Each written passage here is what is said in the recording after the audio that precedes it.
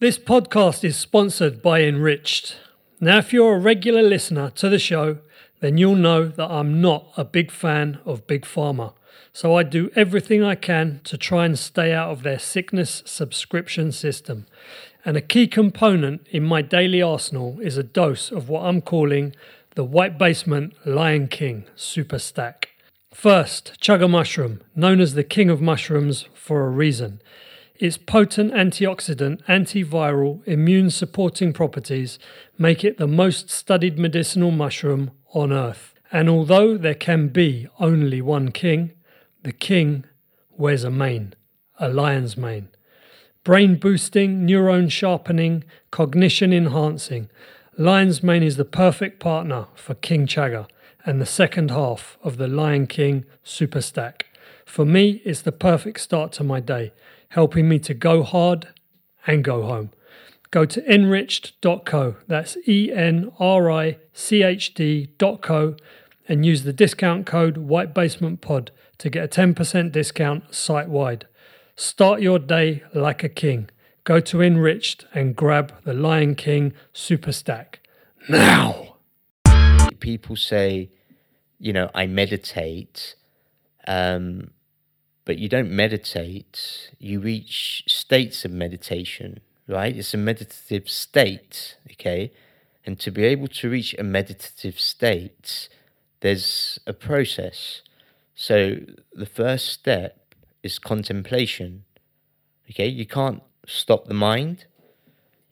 Yeah, yoga is about quietening the mind. So that first stage of sitting, breathing and contemplating, allowing the thoughts on your mind to come and go without powering them, being attached to them, and slowly understanding what needs to remain in your mind and what you need to let go of to basically reduce the overload of what you're carrying around in your mind is the first stage.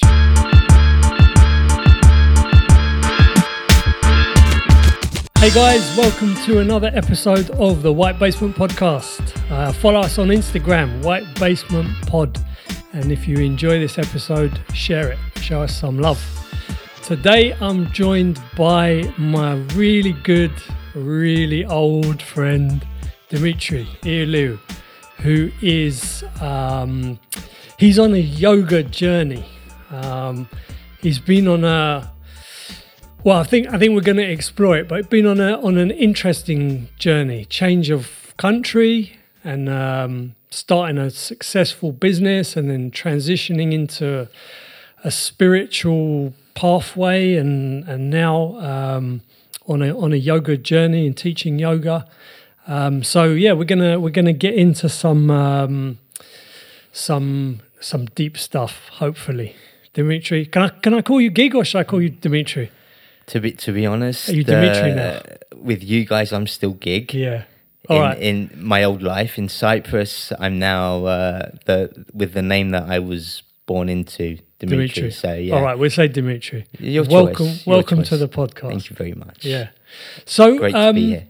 Yeah, so you're here for a week, right? So I'm here for a week. Yeah, with the family in not so sunny England. Yeah. Yeah. So well, I mean, what I wanted to talk to you about was the yoga practice and this kind of journey that you're on. Yeah. Because I think with all of us, especially with us as friends, that we've known each other such a long time. Everyone's on a kind of journey and a pathway and going from here and kind of traveling somewhere. But yours is very interesting to me because going onto this kind of more spiritual and more introspective and this kind of thing is brave is not the right word, but it's kind of like it's almost it feels to me almost like a lot of people kind of laugh at these things when you say, oh, you know, now I'm teaching yoga and I'm doing breathing classes and things, and people are like, oh God, you know, you kind of lost it. But it's something that I find really, really fascinating and really interesting. And I think something that at some point I would like to be able to transition into doing something like this more full time, rather than having to support myself doing something else and just dipping in and out of these things. So can you kind of just go through your journey, starting from whenever you think we should start, up to getting to the kind of I'm going to teach yoga? Yeah, I mean, this is what I was going to say to you was, there's different depths, let's say, of diving into yourself, whether it's through a practice of yoga or another spiritual practice. So some people might turn up for a yoga practice and it might be like on a completely physical level. Others will do, a lot more work and dive into areas that, maybe a few do and take seriously, into your true self and the real self and whatever it is that you're carrying with you at this point in life. So for me, I mean, we were at school together. I mean, you remember what I was like at school. So if you go back to then, and compare the gigs of then with the gigs or the Demetri of now, you would probably say like two different people from completely different worlds. Yeah, I mean that was kind of what I was going to say, but I thought I would leave it to you to decide like where you want to start the story. Okay, so I can actually go even further back than that. Okay, but what I will say about that is I wouldn't be here without having gone through the experiences that I did at school. Okay, so my journey probably started pre-birth, okay? And it's something that I've been diving into and trying to explore and understand over the past few years, which is what's my makeup? And when I say my makeup, I mean coming into this world, what environment did I enter in, and what were my early experiences, beliefs that, have made me up, conditioning, traumatic experiences. So in my story, it started pre-birth, basically. My mum, when pregnant with me, experienced had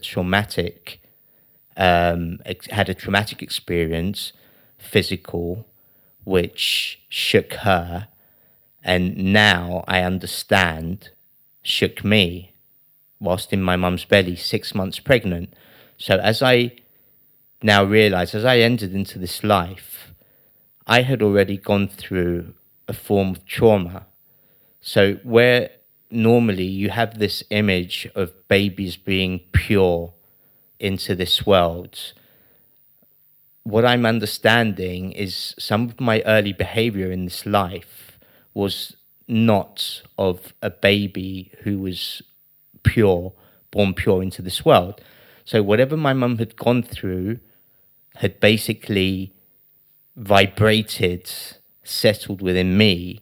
And my early years of life were very different. So listening to stories of myself from when I was younger, you never used to smile in photographs as a kid. You were overly sensitive. You used to cry a lot. Things like this, which growing up, you would basically not know where to turn and maybe not have the right type of support around you. Only now, as a father as well, am I starting to understand what happened in my early life, right? So basically, early pre-birth trauma, followed by psychological, physical trauma in my early years, I now understand, created a lot of fear within me, okay? That fear in a very highly sensitive kid, which is what I was, and my dad another highly sensitive person and my son, together makes your outlook on life extremely difficult.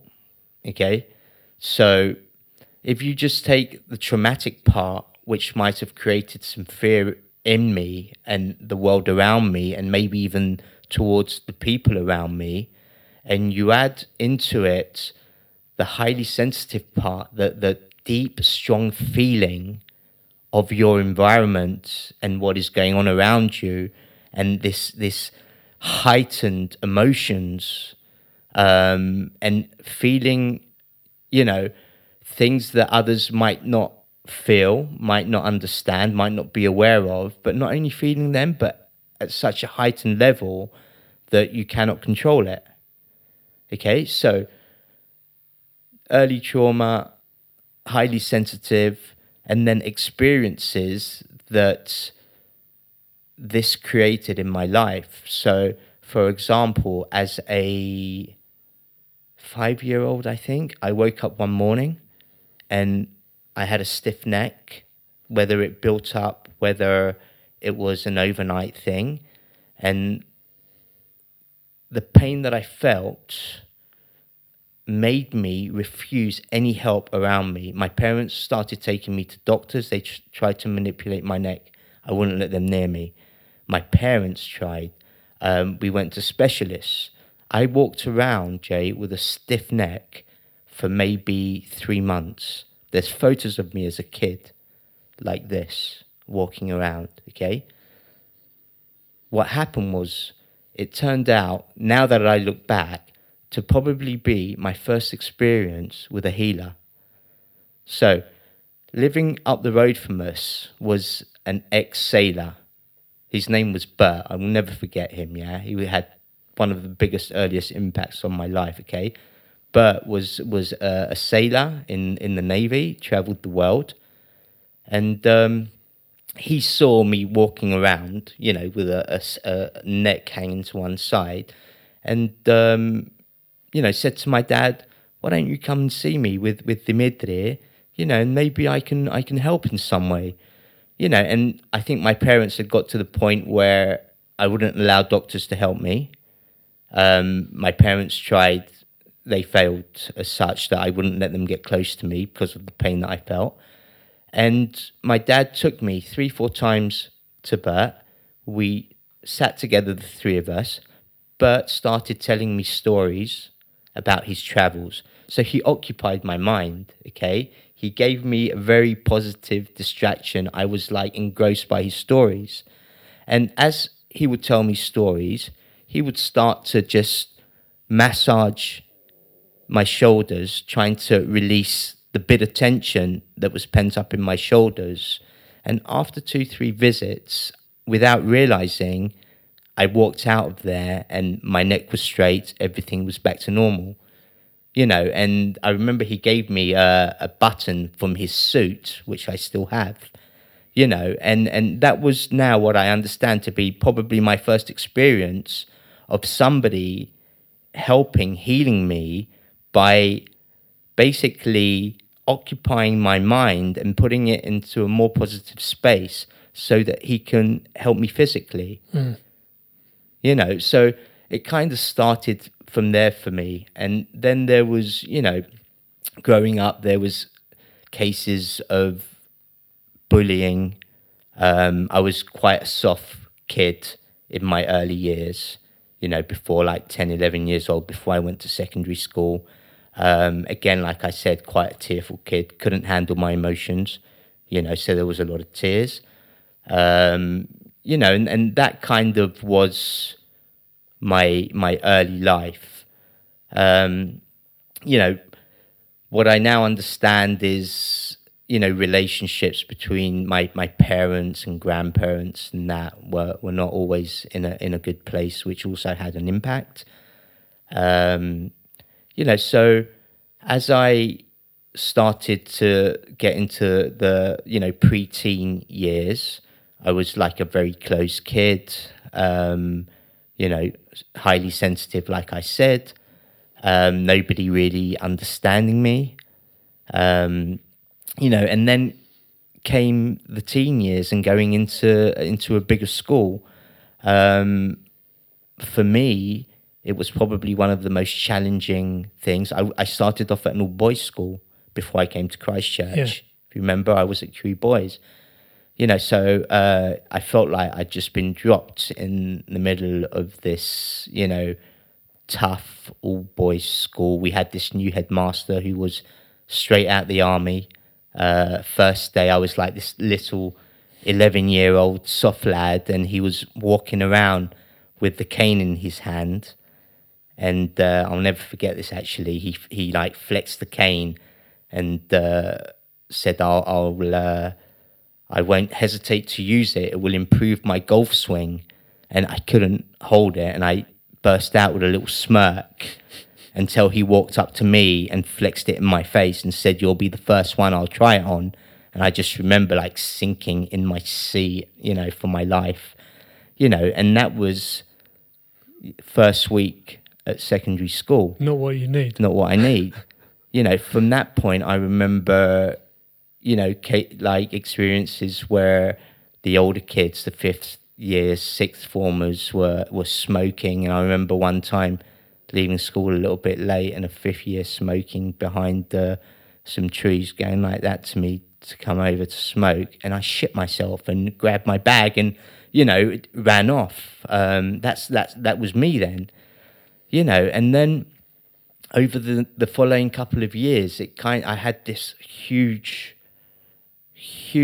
transition from being this soft kid into having to toughen the hell up as a kid. Like I said, I experienced some bullying. I got beaten up a few times. So that made me have to come out of this highly sensitive, calm, soft place to be able to start protecting myself, I thought, as such. But what ended up happening was almost going from being bullied to bullying, almost. I think about it now, actually, and I wouldn't say I became a bully, but I would say that I had such a short fuse. Yeah, I would say that. I would say I never. I don't think anyone ever thought of you as a bully. Yeah, but it was still like uncontrollable. It can just kick off at any moment. Yeah, uncontrollable. Yeah. Like I could not control myself, like physically, mentally, emotionally. Yeah, there was zero control. Yeah, and whether somebody said something I didn't like, whether somebody looked at me in the wrong way, whether somebody pushed me, like there was no middle ground. It was just a physical reaction. So I went from this soft, shy, really timid kid to this extreme reaction every time somebody kind of, encroached my space as such, yeah. And I remember coming to Christchurch. I think within the first week I got into a fight. I was outside the headmaster's office, and that kind of set the tone. From then on, I think my education started to get impacted. I didn't take things as serious as I could. I don't think I was ever a top student, but I was kind of mid and a little bit higher when focused. But I was never focused. Yeah. I was always distracted, whether it was fighting or, at that age, girls came into our lives. My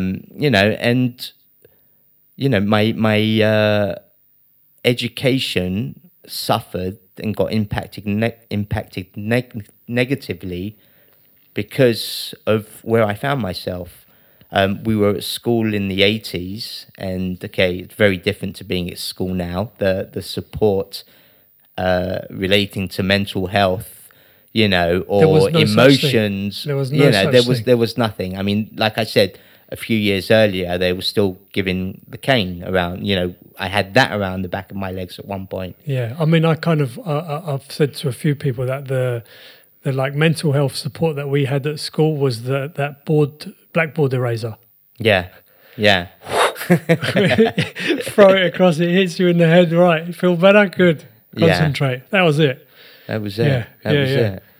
So that was pretty much like right up to what, 16, 17, 18 that you were a bit wild like that? Yeah, it was 16, 17, and then okay, I think at the age of where I had said to you at the age of 11, 12, first year at Kiwi Boys, I ran off because somebody held a cigarette up at me. By the following year, I was buying cigarettes for 10p from the corner shop on the way to school. Full school uniform, my bag on my shoulder, and we'd walk in and the guy would sell us a single cigarette for 10 pence.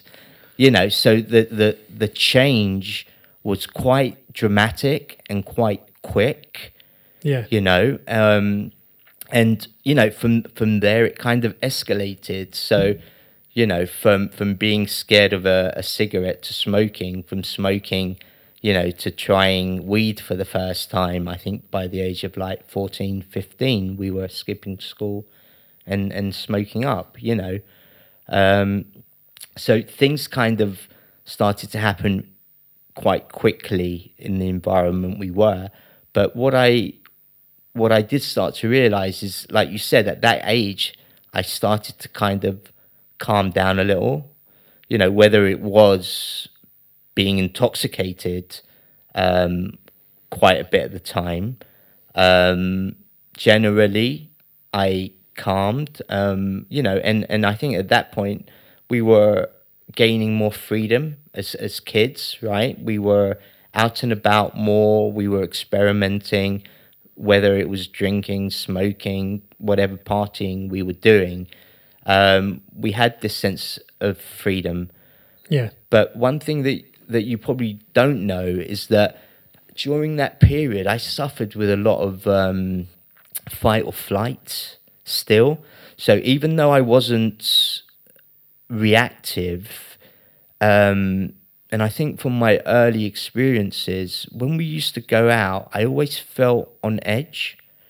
Like walking into a space, almost like having to scope the space to make sure that I would feel comfortable in the space.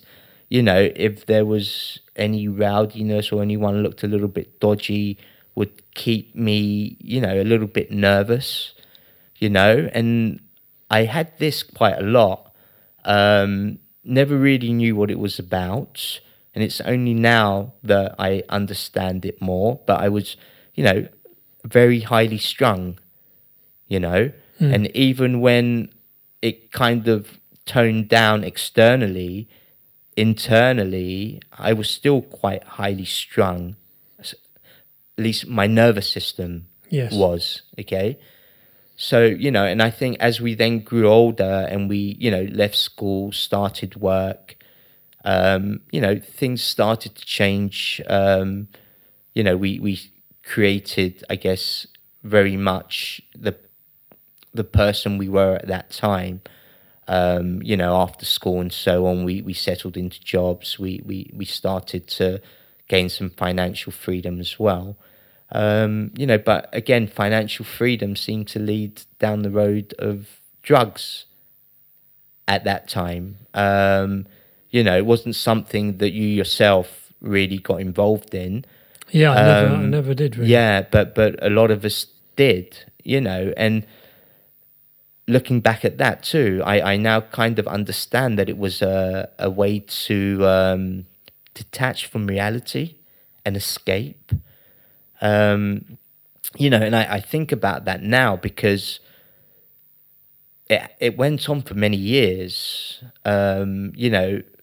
late teens to very much, late 20s, I would say, a good 10-year span where more often than not, we were intoxicated, whether it was drinking, smoking, or trying out harder drugs. Yeah. And now that I understand drugs a little bit more, I start to understand that it was, it was probably a way to numb feeling and numb, reality a little bit, and this being overconscious and how you feel about the outside world and your position in the outside world. So I think there was a lot of that going on that I didn't understand. So I couldn't go out and have one drink. You remember what I was like. Yeah. I had to go out and drink until I felt no more. There was no limit. So that was kind of like the 20s. You could say they were fun, but they were a bit blurry. Yeah. So moving on from there, I, in and out of jobs, tried different jobs. I found myself setting up my first business at 27, which was in promotional merchandising. I thought I was ready to set up a business. I had no bloody idea what I was doing. Without strong support around me, I would have probably folded within a year, but managed to keep it going. And then from there, the 30s came along. I think we started to mature a little bit, not a lot. It's all relative, isn't it? It's all relative. Exactly. And started to settle a little bit. I don't know. And I think a change of energy as well, because, energy plays a big part, which I'm sure we're going to get into in a little bit. And my energy definitely started to change in my late 20s, early 30s. I think it does, but maybe you'll say differently, but yeah. It does change, but you're not conscious of it. No, you don't realize. Oh, my energy. Yeah, it's you not just like feel like I'm a bit one older day or to the whatever. next. Yeah, It's all quite gradual, and yeah. This is something that I've thought about a lot, and I've talked about a little bit. Is when I used to be young and I used to be always reading the bodybuilding magazines. Yeah, and they always used to say, like, in terms of how you should actually construct your workout or how much calories or whatever, listen to your body. And I'm like, my body don't say nothing. How do you listen to your body? It's just, my body's just like, hey, what's going on? And it's only as you get older, you start to be able to listen to your body. Like, okay, if I feel now when I eat this, I feel better. When I eat this, I don't feel quite so good. Or I need this much sleep, or I'm training a bit too hard or whatever. Yeah. So I think it is very difficult when you're young, because it is hectic. It is a bit blurry. It is you don't know still who you are, right? It takes time to sort of mature and find that pathway. Yeah, very much. Create your character as well, and the person you are, and and if you're overly self-conscious as well, adds a lot of hurdles. That was another thing that I seem to go through a lot. This thing of what people think of you, how people look at you, giving a little bit too much care to that, to the point of it, even affecting your behavior when you did step out into social circles. But I think, again, as you grow up and you mature a little bit, and hopefully you start to understand, how much it actually matters, and how people are quite, they have their own stuff that they're carrying around with them. Yeah, that's without what you needing, realise, right? to stop and look at you or think about you, or or cast even any judgment. But even the way that people do judge you or pass judgment or whatever is because they're on their own journey, right? Of course. So even if they do say, I'm projecting this or I'm doing that, because it's more about where they are than where you are. You realise you very much realise that as you age. Hopefully, I have anyway. And Yeah, no, you obviously have.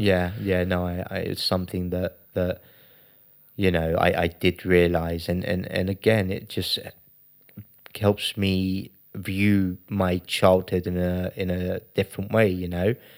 Having gone through, how I went through that early period. So, but getting back to the 30s, my life or our life was very much centered around our group of friends. And how old were you when you went to Cyprus? So I went to Cyprus. I was 37. Yeah, so late 30s. Because I think. I mean, maybe you tell me I'm wrong, but I think that was like a big shift for you, because sort of everything changed, right? Yeah, it was a huge shift, and I speak about it now, and I feel like I've been there for 35 actually, not 37. I've been there for 15 years, and I was saying to somebody, I feel like what I've done in the last 15 years in my life has been, millions of times more than what I did in the previous 20. Looking at it, years. Sort of from a slightly outside perspective, yeah. It seemed like you just like bloomed. Yeah. I don't know if it was as soon as you got there, but maybe within, I don't know, 18 months or whatever. Yeah, it's like you just kind of bloomed is the word, Yeah, just burst into sort of flower. It's quite funny looking back, because it's taken a bit of this yogic spiritual journey to really start understanding life and where we are and what we're doing. But I think, and I'm not sure what, but something in my early 30s just triggered a bit of a change of my perception, and where I was quite worried and withdrawn a little bit and scared to take certain moves. Maybe the cup was half empty, was my perspective. I don't know what happened, Jay, but at some point my mind just changed, my outlook changed, and I started to relax within myself, and big decisions I started to take quite lightly. Yeah, I didn't sit and overthink things. I started to go more with my feeling. So if it felt good, I didn't sit there, with a list of pros and cons and all the rest of it. If it felt good, I kind of went for it, which was not me in any way, okay? But that basically led me to moving to Cyprus. As you know, my parents had retired, they started building, and around that time, I met Vasya. So... It was quite, I mean, maybe I'm misremembering, but it was quite a quick thing from not going to Cyprus to, I'm going to Cyprus. Sell the flat, I'm going. I was working from home. Parents were they'd started building, and I had put in my head the idea of, 6 months here, 6 months there, I'll have a base in Cyprus now. But I think what happened was, once I put that thought in my head of here and there, I started to think about, do I really want to spend my whole life living in one city and never experiencing anything else? So Cyprus for us was like the natural, home away from home, where our parents were from. My parents planning to move there, then me meeting Vasya, a year's long distance relationship, and things got quite serious quite quick, and it was either you make the move over or I make the move over and try it out. And I think at that point, because I was kind of, one foot was there anyway and one foot in London, I just thought, you know what, what's to lose? Do it. Okay. What's to lose was I now understand my friends and family that were here. Beyond that, I felt I didn't have anything else to lose. And knowing my friends and family, I knew that I wasn't going to lose them. So I had nothing to lose in the end. Yeah, I mean, a tight-knit group of friends who I'm still friends with now. You know, family is family. So in hindsight, you know, it was not the most difficult decision. It felt right, and I did it.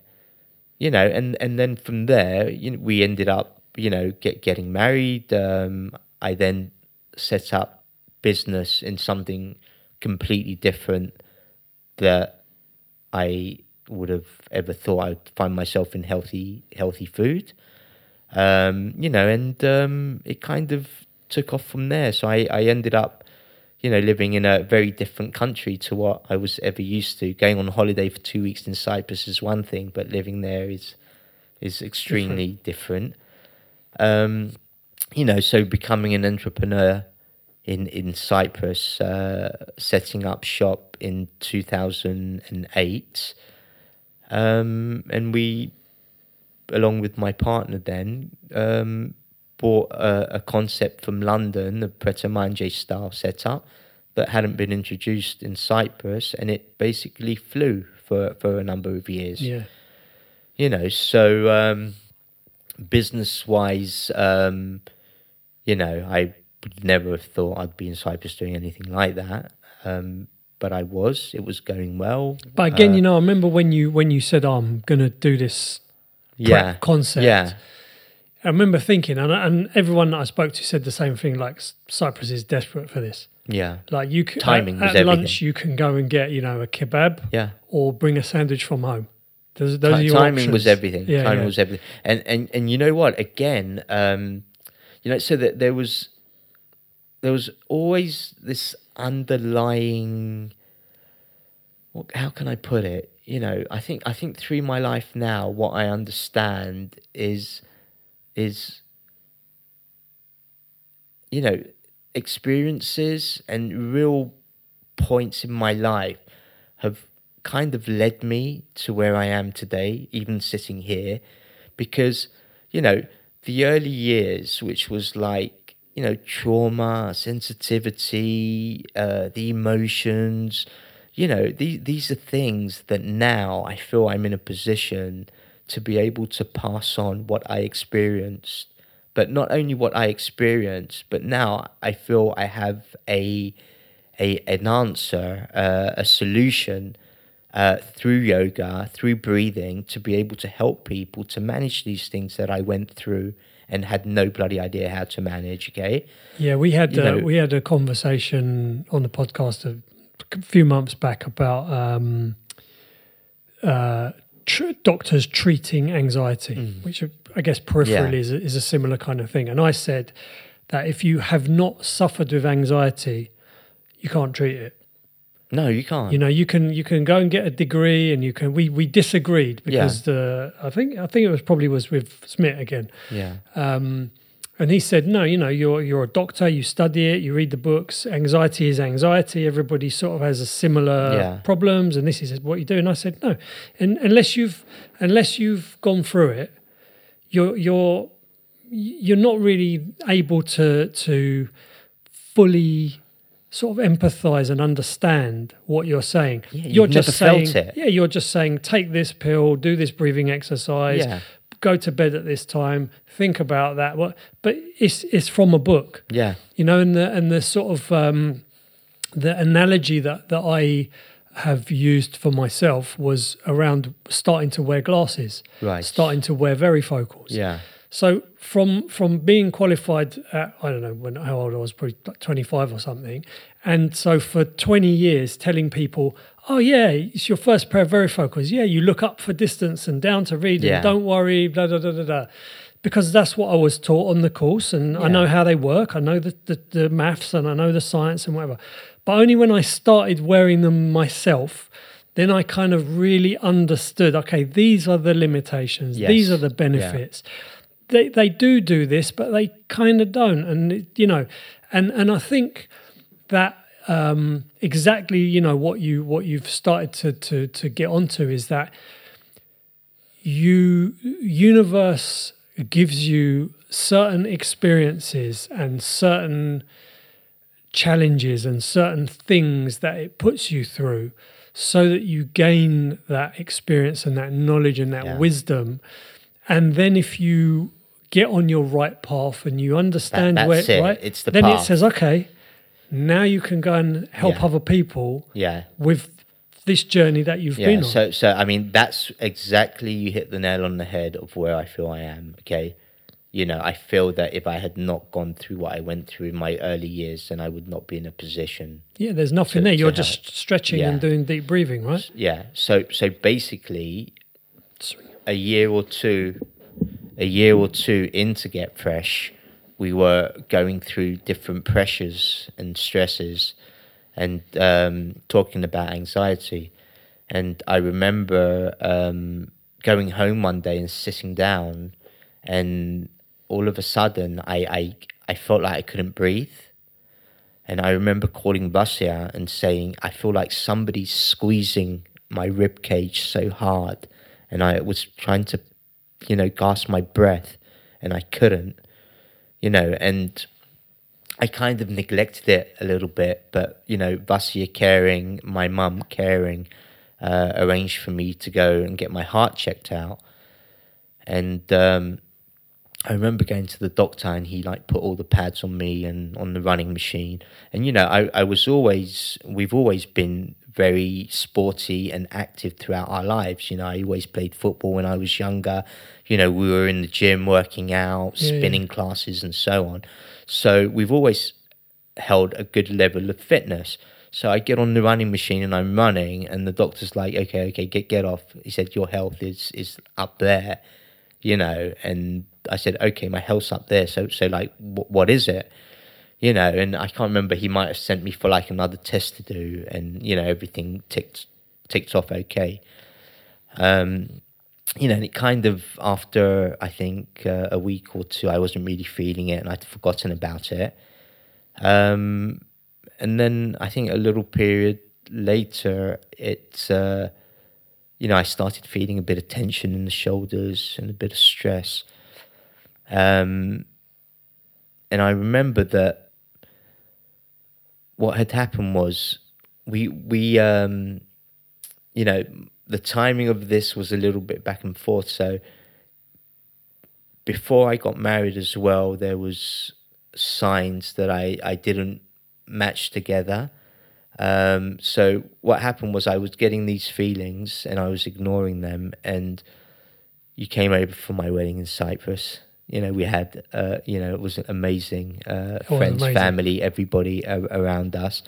And then couple of months later, we went to our honeymoon. We went to Bali, and we had like this, I think it was a flight to Singapore to Bali, and then Bali we had to drive an hour and a half to our hotel. I remember getting off the plane in Bali, and you know, these feelings had been coming and going, a lot of tightness, stiffness, difficulty breathing, and I bent over to pick up the suitcase, and it was like a comedy movie where, you know, the guy bends over and he can't straighten back up again, and I basically stayed there, mate, like first day of our honeymoon, and I could not straighten my back to move. We had this drive up to the place we were staying, and I remember getting there middle of the night and trying to lie down. I couldn't lie down. I couldn't stand up. Thankfully, the guy at reception had told us as we were checking in that there'd be a doctor coming the next day who works from the hotel once a week. And I remember waking the next day, little sleep, and, you know, hobbling in to the doctor's office. and sitting down, and he was watching me walk in and trying to sit down, you know, and his first question was, "Where are you from?" And I said to him, from Europe." "Okay, where in Europe?" I said, "From Greece." And he looked at me and nodded his head and said, "The Western lifestyle." And, you know, my head was elsewhere at that time. And I said, "Yeah, the Western lifestyle, but, you know, I'm in pain, I'm suffering." "Okay, steam bath, massage, sauna, and then come back and see me."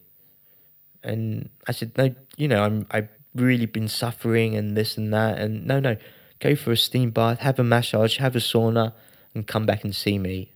And I went steam bath, massage, sauna, and felt brand new, and practically skipped back into his office, you know, all feeling, you know, like a new man. Yeah. And, you know, remember thinking to myself for the first time, like, what is this life that we're leading in the West? And what are these diseases and illnesses that this life is causing? You know, so what I then started to understand was, not clearly, that my issue was physical, is what I still thought. We had an amazing honeymoon, and I remember coming back to Cyprus, and a few months later, I started feeling physically like crap again. And somebody I started going for massages to relieve the stress of the tension. So no attention to the mind as yet. It was purely physical. I felt a physical pain, and I needed to address the physical symptoms, okay? So I would go massage once, twice a week, and it went on for like 3-4 months. And just when I felt, you know, it's starting to loosen up, you know, within a bit of pressure at work, and a week later, and I was the same. And I remember a friend, you know, I was telling him, and he said, "Why don't you come and try a yoga class out?" And I thought, okay, you know, at that point I was willing to try, you know, whatever might help a little bit.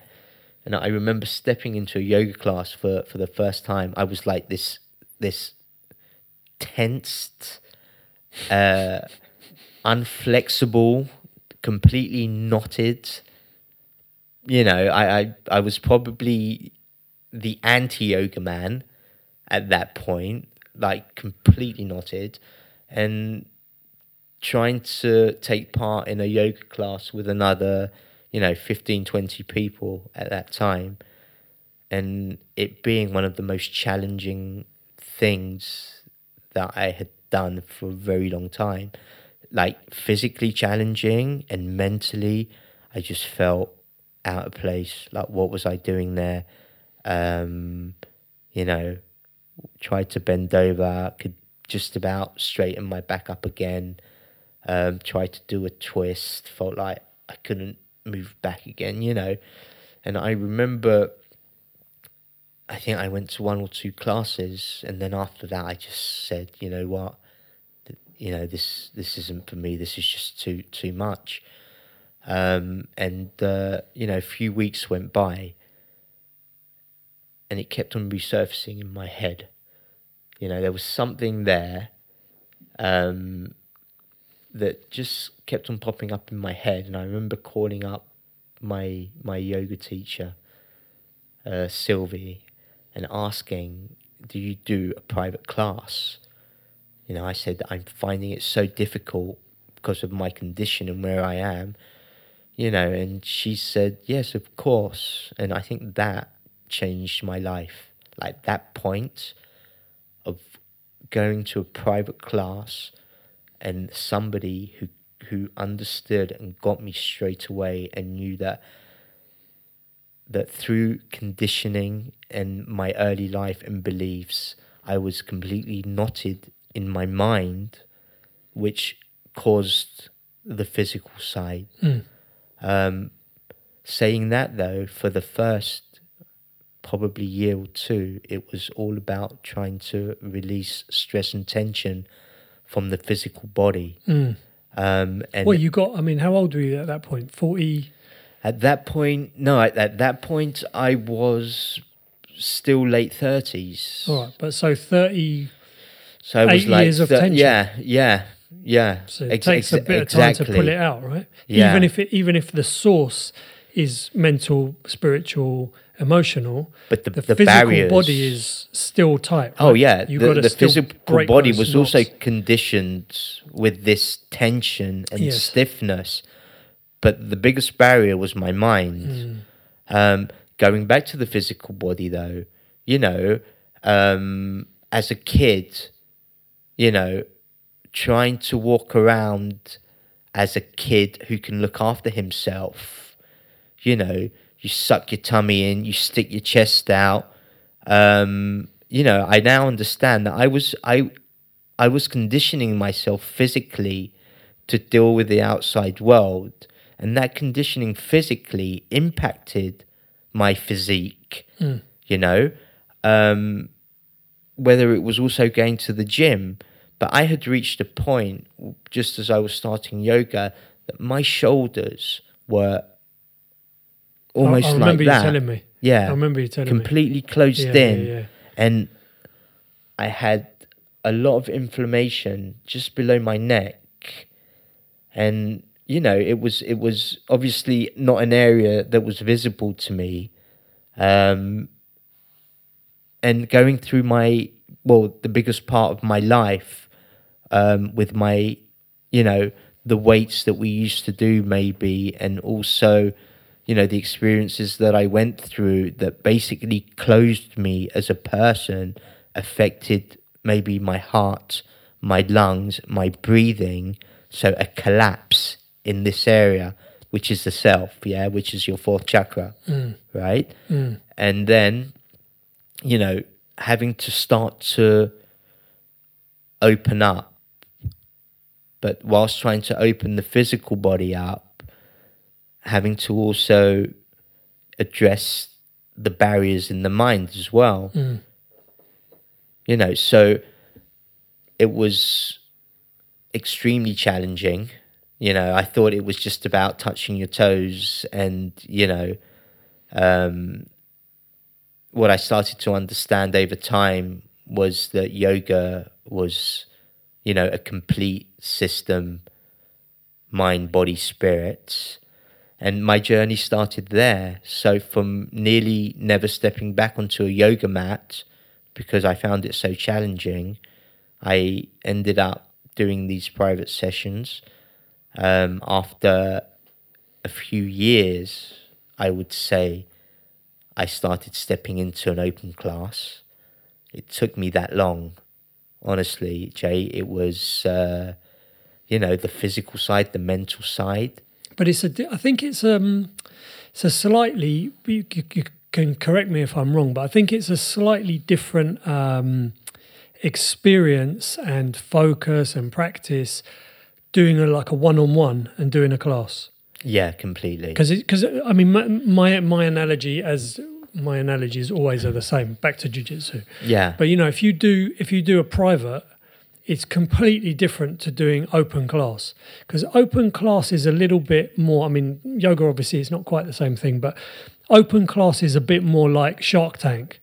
Yeah. Like find where are you going to put your mat, and you got enough space, and you wanted to be in that row but you can't be, so now you don't like being on the right but you're on the right, and whereas when it's a private, it's like all about you. Yeah. So you know, of course. the teacher's going to kind of be completely invested in what do you need, what are we doing, what have we been, rather than in open class it is much more stressful. So it's sort of understandable that it takes you time to be able to go back in, because really I guess it becomes a little bit like first day back at new school. It's like, okay, I know a bit of maths. I know a bit of English. It's right? Yeah. You're in a new classroom with new people.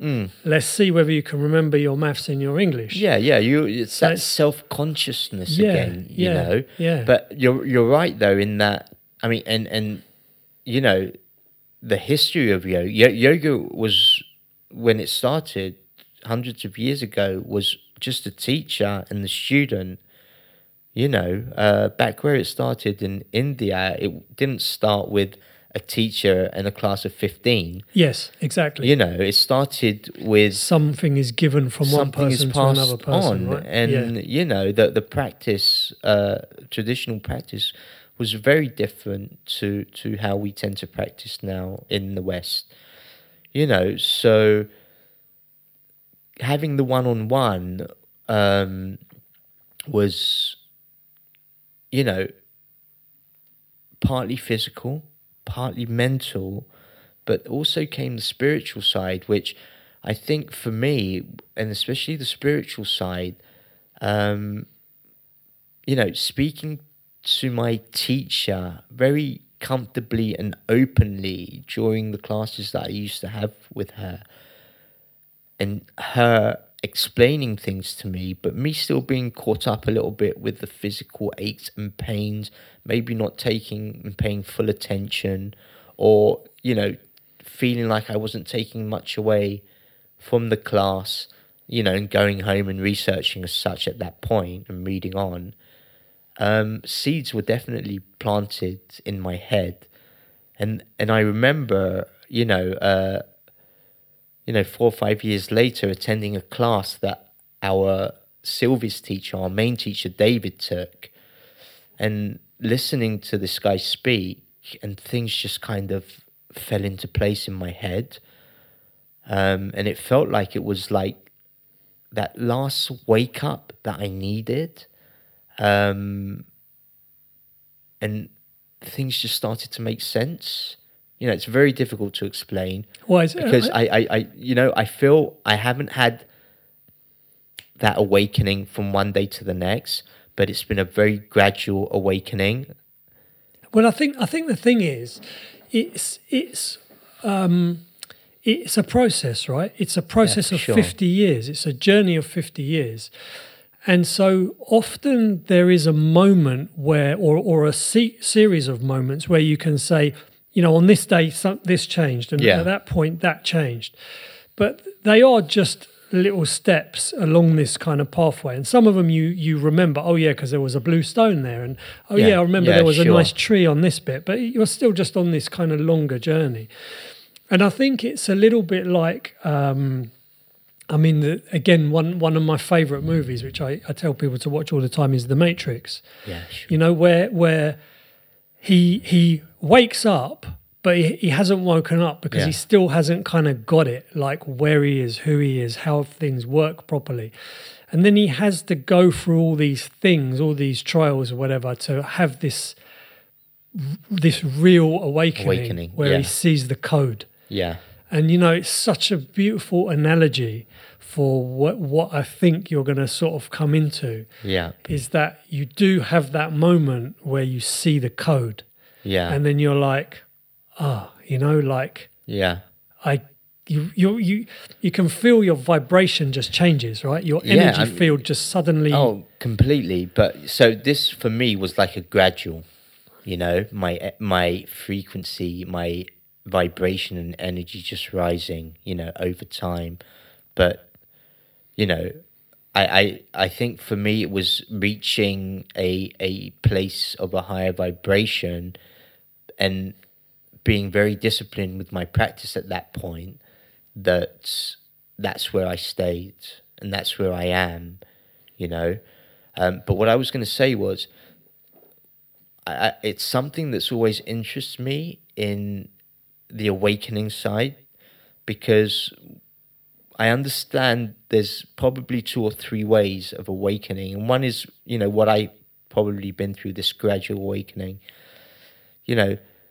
On the other side, there's near-death experiences, and there is, life-threatening illnesses that people go through, these extreme experiences in their life that from one day to the next, it's like bang, they wake up a different person, completely different view on life, like a veil has been lifted, you know?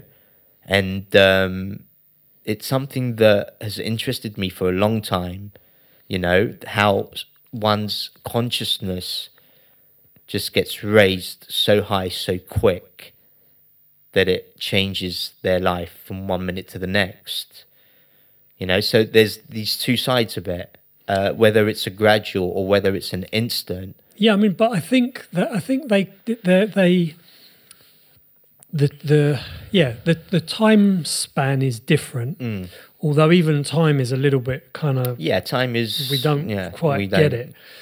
But I think, you know, the sort of the near death experience or the life threatening illness or an injury or whatever.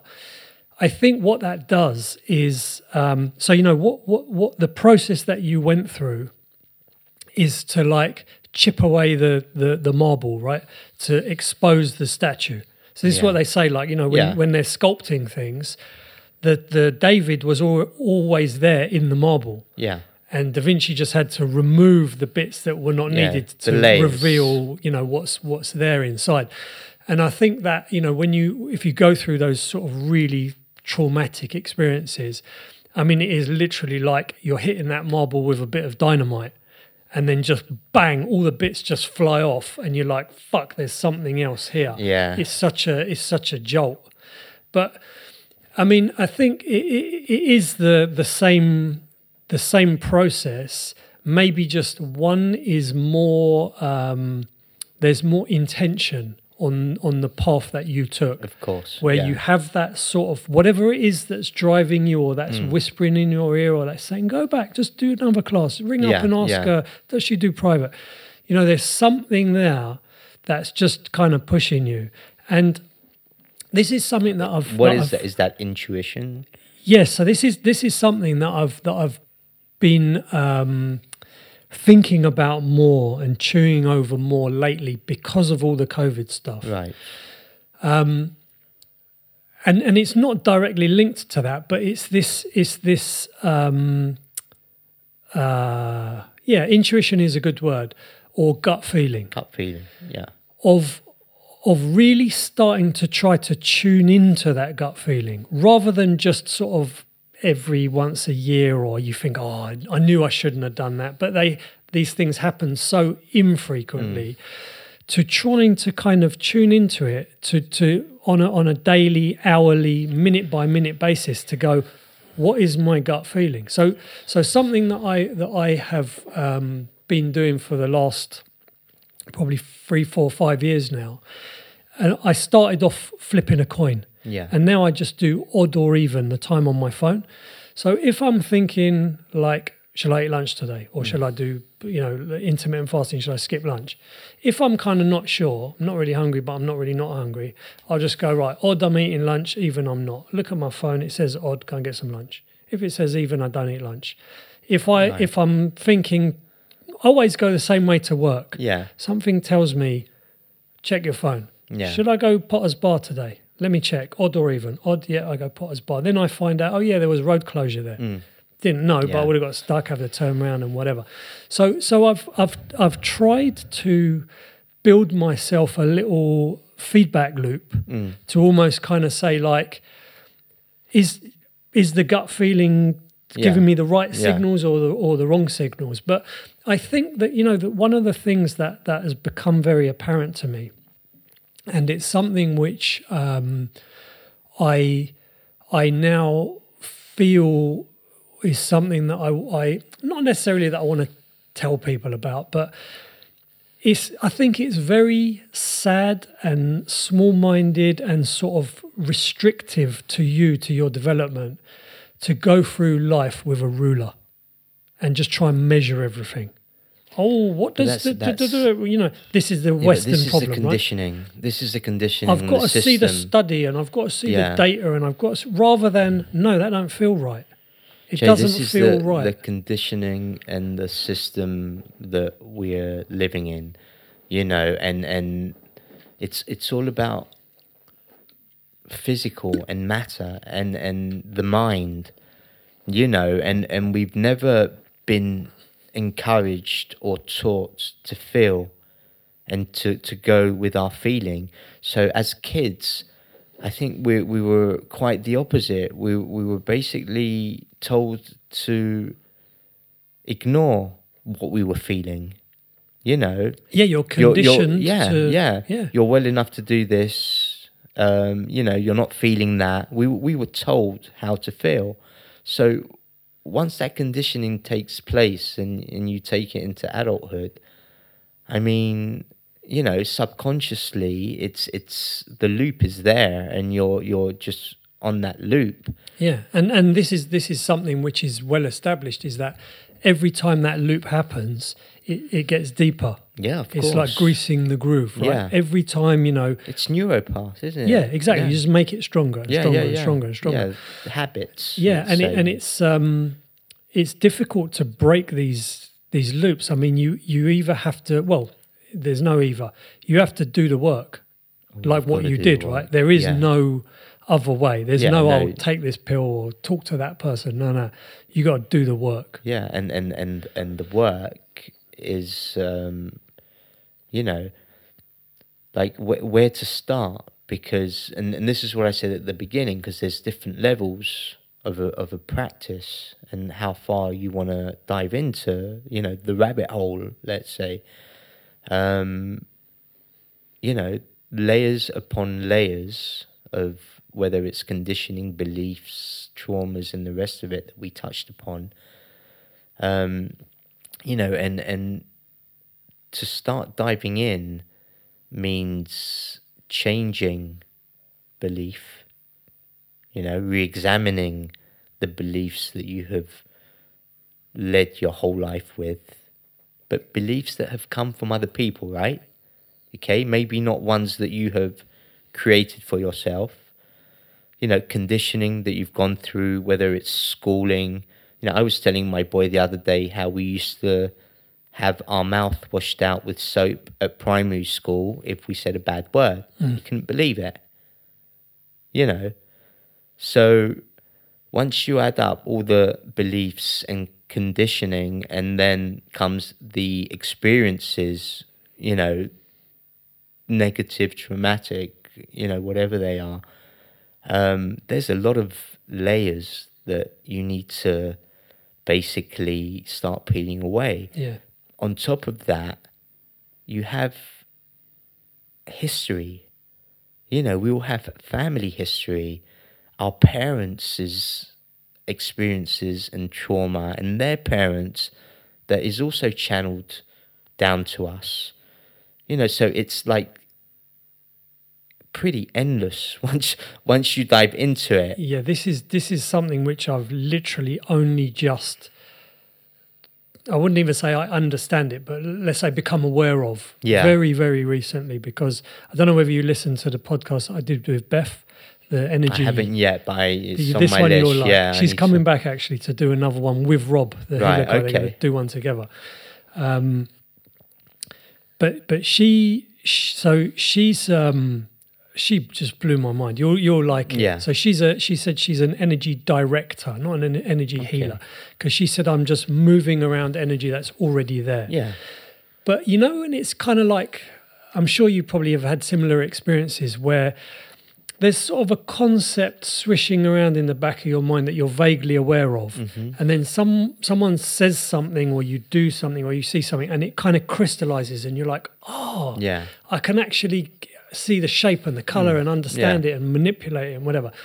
And so she basically was saying that everything is just an energy field. So if you go on a quantum mechanical level, literally most of everything is nothing.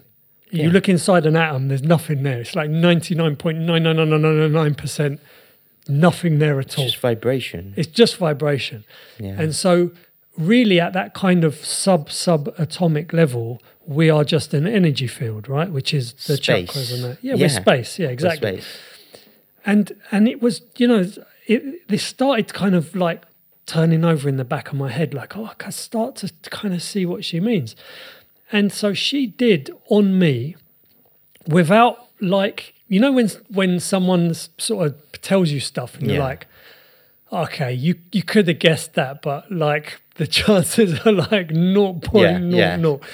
You know, so she came and saw me at work, and we got talking about this, that, and the other, and about Rob, because she wanted some of the THC cream for her dog. Her dog was not well, blah blah blah, and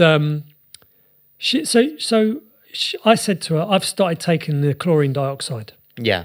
And she said, how are you finding it? I said, well, I mean, I can't really say I've noticed that much difference. The first couple of nights, I woke up in the middle of the night like I'd had a 10-hour fantastic sleep, like wide awake. But after that, I can't say really I've noticed much.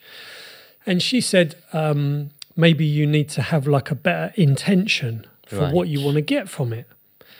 So, you know, already the seeds are starting to think. And I said to her, actually, I did have an intention. I've had this problem with my gut for like the last 3 years, right since lockdown. It happened like right in the lockdown. But literally, like I remember I made an omelette. The next day I had like bad diarrhea. Yeah. And then from then it just didn't settle. It'd come and go and uncomfortable and whatever. Probiotics, went and had some blood tests, checked everything. Yeah. Everything's normal. Nothing comes up. And so I said to her, well, I've had this problem with my gut, and that's kind of what I wanted to see, whether the chlorine dioxide is going to help with that. And she said, oh, that's interesting. Let me scan you. Mm. And then sitting like this far apart, she just started asking herself questions like, is it this, is it that? Okay, it's that. Is it one, is it two? Is it more than 2 years?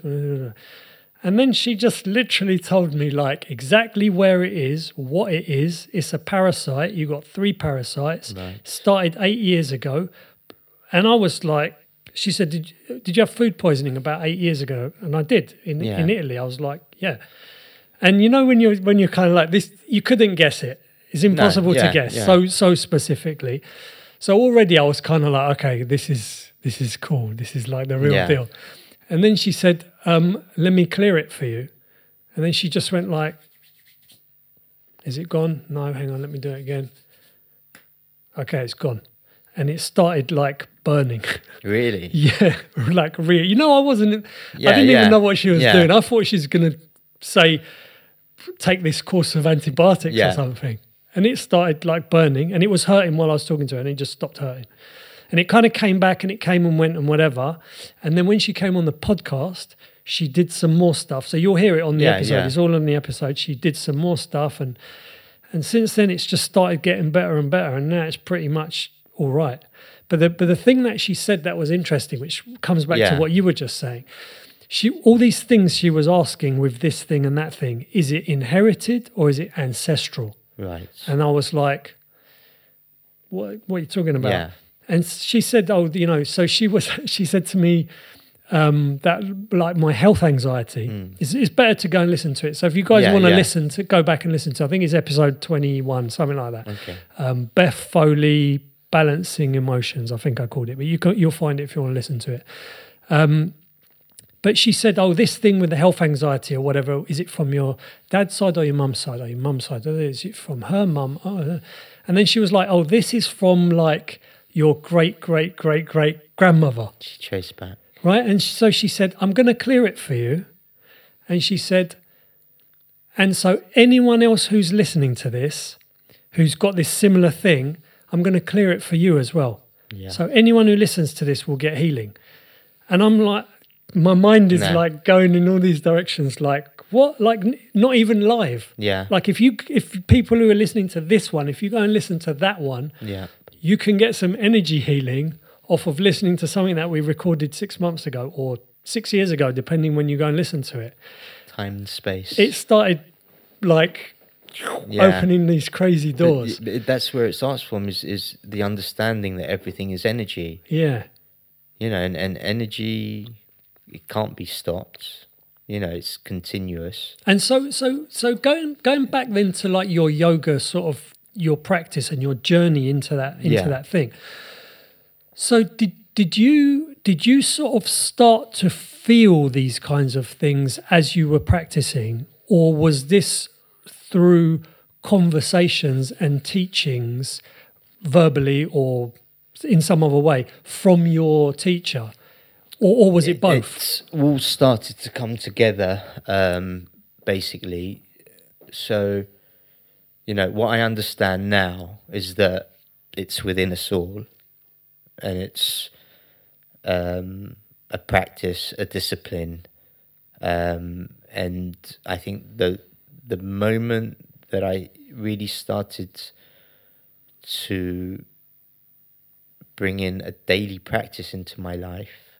So when I bought my own yoga mat and I started to make half an hour in the morning to breathe and move, and then felt the benefits of, instead of the once a week private class that used to kind of carry me and keep my energy balanced for a day and a half or so, until I used to kind of get hit with, work and problems and all the rest of it. But once I started that daily waking up, half an hour little practice, balancing my energy, I just started to kind of flow a little bit more. And the feeling of where I was at that point just, felt very heightened, the positive feeling, which is where I started to understand that my vibration started to raise. And, I think I said to my yoga teacher one day that I started getting this feeling that I'm in the eye of a hurricane, and I'm sitting there like very still, very calm, and just around me is this just craziness just whirling away, which is life and people. Yet I'm in the center of it, and I just remain very calm and collected. And this was the feeling I started to get, and where I was kind of, in and out of this feeling, it started to become more consistent in my life. So through the daily practice and the feeling that I was getting kept on driving me to dive in deeper. So, like you asked, it was the actual dedicating the time, the discipline to the practice, but at the same time,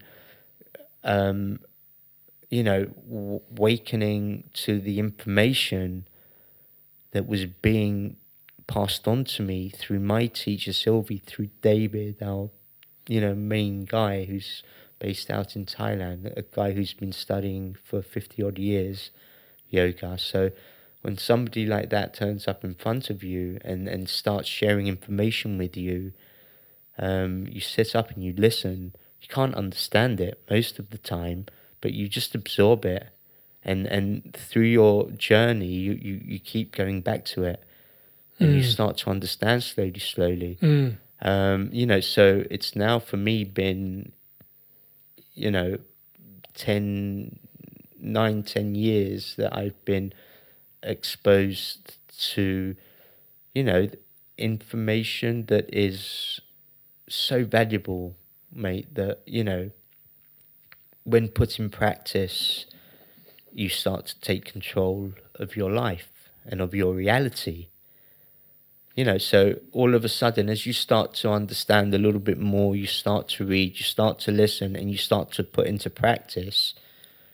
But it does, I think it does feel like it's a kind of a cosmic download. It's kind of, yes, it's teachings from David to your teacher you, and you pass it on, but it's kind of, it's just like opening a channel, right, to allow the energy field, whatever that's there in the ether, to use you the as Akashic field is what it's called, right? Where all the information. Yes, that's right. Yes, that's right. And that you tap into. Yes, basically you tune in and tune out. It's not sort of directly connected, but it's a similar experience. So when I was making short films, and I used to be like, I'm trying to sort of write something and I can't quite get this to connect to that, or I'm kind of a bit stuck or whatever. I used to get on my bicycle, and I had like this route that I used to do that was about 10 miles. It used to take me about an hour. And I just used to like go and ride it as hard as I could ride it, and then just start chewing on where I'm stuck. Right. And then at some point I would just like connect to, I mean, people say like the muse or Yeah, the yeah. whatever. I would just connect to this thing and it would just start downloading into, and then I'd be like, I've got to get home, like to Yeah. write this down before I forget it, because this, it's just like this sort of wave of information is coming into me. Yeah, you put it out there. Yeah, that you ask, And can you I have get it something, back. please? Exactly. Yeah. But, you know, it's got to be under the right environment. So your right environment was on a bike pedaling away. You know, so on a bike pedaling away, you're in the now, Yes, right? exactly. There's nothing else that's really, you know, distracting you. Yes, So exactly. the focus Exactly. on one point was there. Yeah. You know, So okay. So this actually is so before we started the podcast, when we were driving down here, and I was talking, as I always end up talking about jiu-jitsu, and I was telling Giga it's good because of this and that and that and that and that. But and then the last point that I didn't get to, which kind of probably actually now makes even more sense to me, is that with jiu-jitsu, when you're sparring, it's so all enveloping that you are completely present. All you can think about is my hand goes here or my hand goes there. My head, how's his breathing? How's my breathing? Where's the hip go? You know, you can't really be anywhere else. No, otherwise, you got someone's arm around your neck. What am I having for dinner tonight? Or you know that meeting I've got tomorrow. You're can't finished. Do it. And I always, not always, but I often say to myself, right, tonight, like a little experiment. Tonight, I'm going to try to see if I can remember what I'm thinking about when I'm rolling. Right. And then it gets to the end of the hour and I'm like, nope, it was just an hour. You know, it's like, can I be aware of that moment when I fall asleep? Nope. You're awake and then you're not awake. Yeah. It's that similar thing.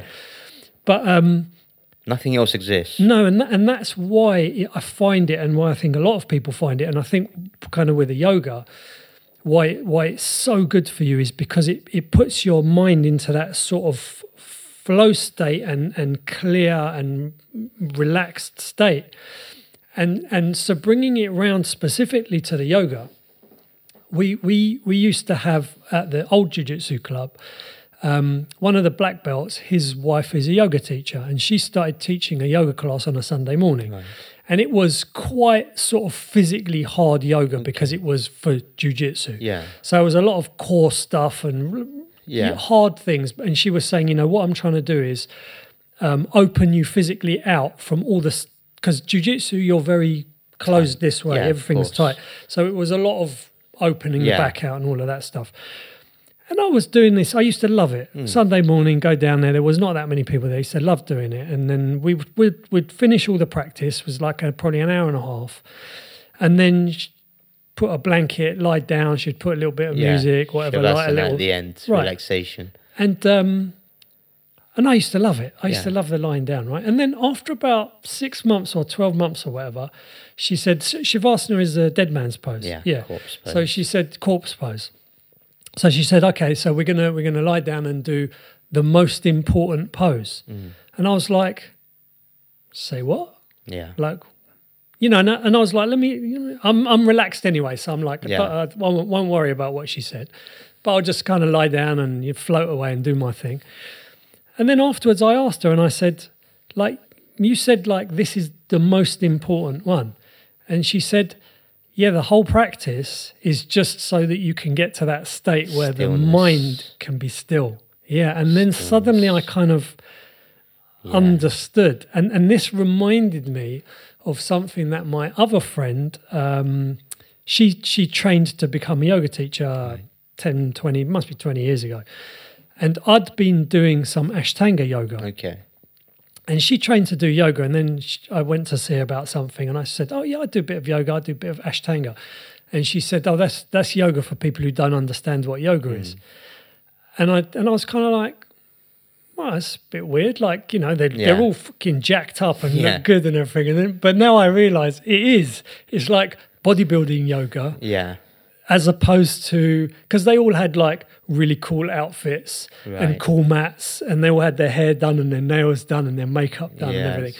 And I kind of realised that, that was kind of a westernized practice of like this is how I More look externally physical, fantastic. exactly. Yeah, rather than this kind of, it's just about you on your journey and you're floating in that akashic field. Yeah. So I mean, the ultimate goal is stillness, and stillness, to achieve it, is what I mean. People say, I meditate. But you don't meditate, you reach states of meditation, right? It's a meditative state, okay? And to be able to reach a meditative state, there's a process. So the first step is contemplation, okay? You can't stop the mind. Yeah, yoga is about quietening the mind. So that first stage of sitting, breathing and contemplating, allowing the thoughts on your mind to come and go without powering them, being attached to them, and slowly understanding what needs to remain in your mind and what you need to let go of to basically reduce the overload of what you're carrying around in your mind, is the first stage of contemplation. The second stage is concentration. So concentration on one point, one-pointed concentration. If you're looking at a candle, stillness, breathing. If you're staring at a mandala. So you're focusing your mind just on one point, nothing else. And through that practice, you reach a stage of meditation.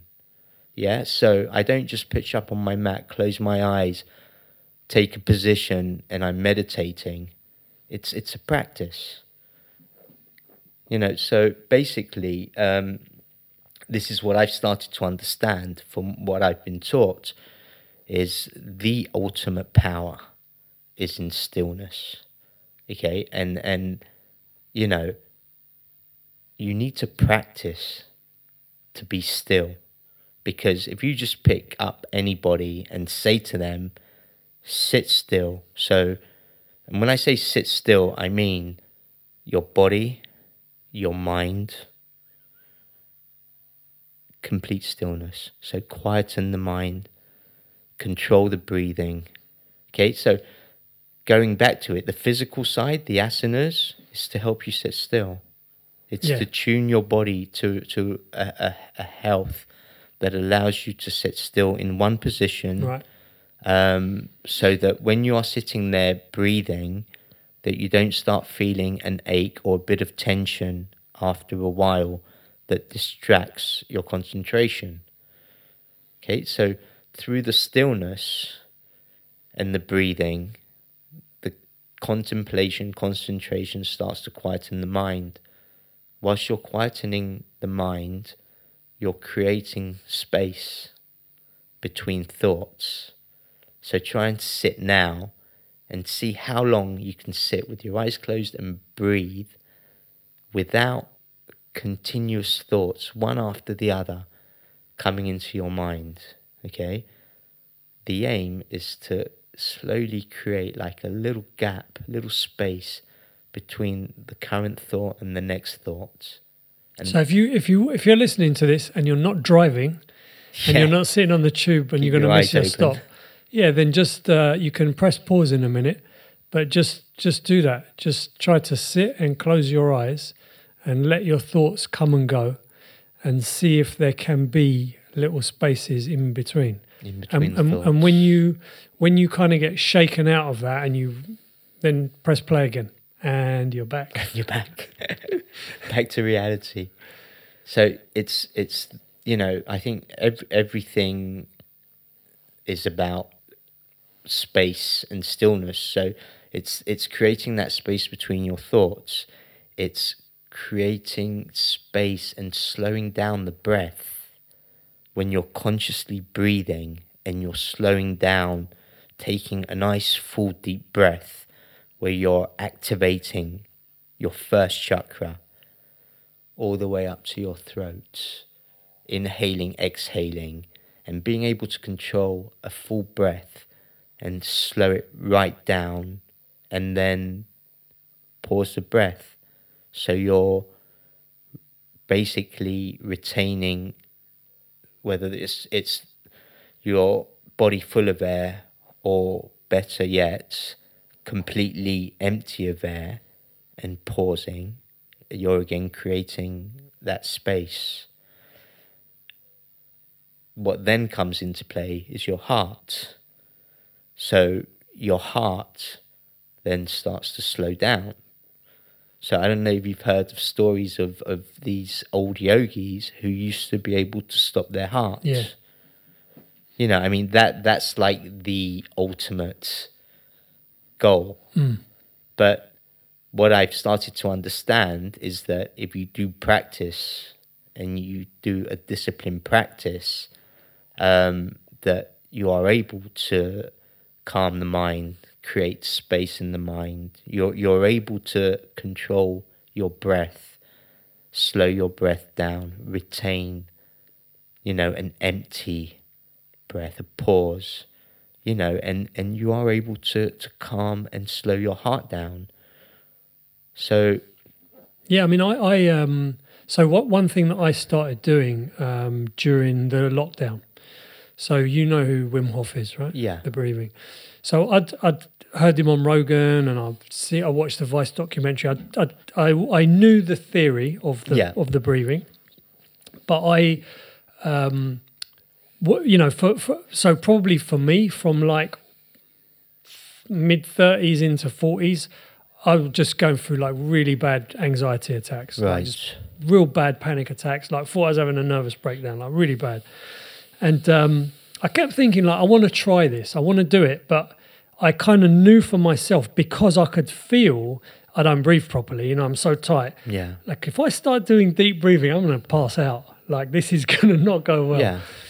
And because it was lockdown and the shop was shut for 4 weeks, they said we're definitely for 4 weeks and then we're going to review it. I was like, I'm at home for 4 weeks, right? If I pass out, I've got 3 weeks and 6 days to come to and get my shit together and go back to work. So it's fine.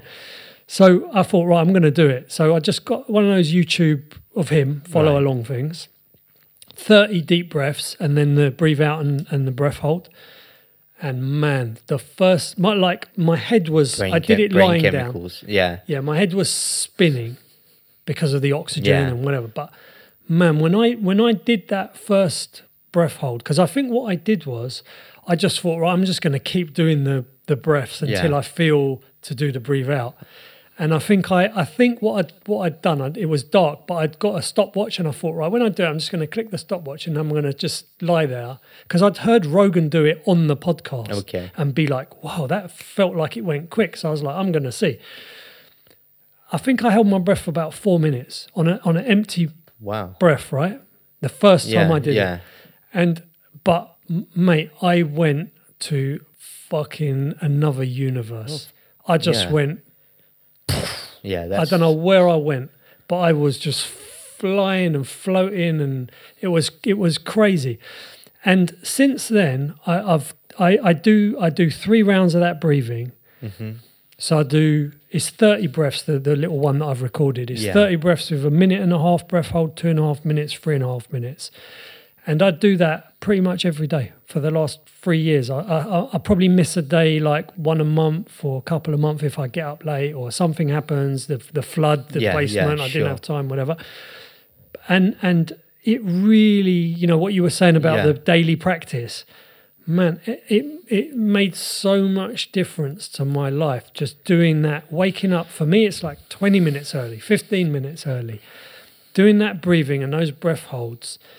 When I do the breath hold, and breath hold is the wrong description, because you're not holding your breath, you just don't need to breathe. You just don't breathe, That feeling of like everything can relax, because even my diaphragm don't need to. Weightlessness. It's fucking incredible. But this is the thing, is that it's all about the breath, right? Like life starts with our first breath and ends with our last breath. And it's what we do in between. And in between, you could go through life with not giving any attention to your breath. Or you could go through life with ending up in a yoga class or in a jiu-jitsu class or in a breathwork class where you are consciously taught how to breathe properly. And the anxiety, what is the anxiety? The anxiety is breathing from here. It's that shallow breath and gasping for air, combined with your mind taking you into the future. And, what you've got to achieve, what you've got to do, where you've got to be, So instead of being in the present moment and breathing fully, you are mind ahead of the game and shallow breathing. And it's the creation of anxiety, and everything comes back to the breath, and everything comes back to energy. And this is what, I think, where I am today, like my mantra is to help people be still and slow down and breathe. And it sounds, people might say, but that's not yoga, because yoga, they expect like Ashtanga, they expect to be doing headstands, and they expect to be, bending over backwards. But ultimately, the whole part of yoga, the complete part of yoga is this union and stillness. And I think being able to help people breathe properly, for me, is being able to help people change their lives. Right? I mean, you're saying you felt it. For sure. For me, the biggest life-changing part has been breathing. Because with breathing, the repercussions and the benefits are endless. And, once you bring the energy side into it as well, because, you're breathing in oxygen with an electron in that oxygen that is, sending, information to the brain, to the nervous system, and you're calming your nervous system down. You're basically releasing emotions. Emotions are basically energy in motion. Okay, so think of energy and think of information together. So if you have a positive thought in your mind, great, your outlook is positive. If you have a negative thought in your mind and you're highly charged emotionally, then that combination turns into an emotion. And what's the best way to deal with your emotions is to balance your energy. Once you start to balance your energy, you then are able to change your mind as well, and take it from a negative to a more positive outlook. But if your energy is always depleted, it's very difficult to be positive about yourself or about the world around you. If you're always highly strung as well, like excessive energy, again, you're out of balance. So the be-all and end-all as well is keeping this energy balance, your energy balance. Now, that's what the chakras are basically all about, the energy centers that we have. Each one has a certain characteristic.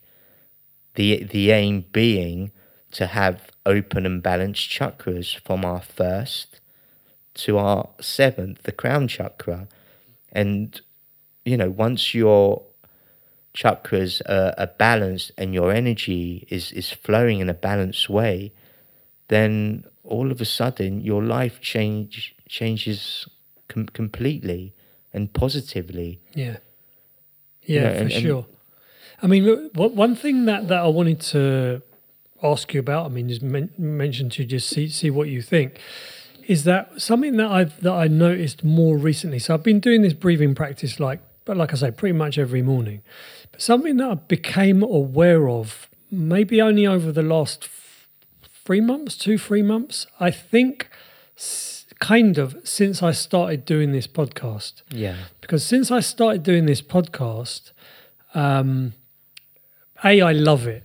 When I'm doing it, I really feel like, this is great. I finished doing it and I feel this is fantastic. And it sort of complements the jiu-jitsu, which is very physical. Right. And this is kind of a little bit more cerebral and whatever.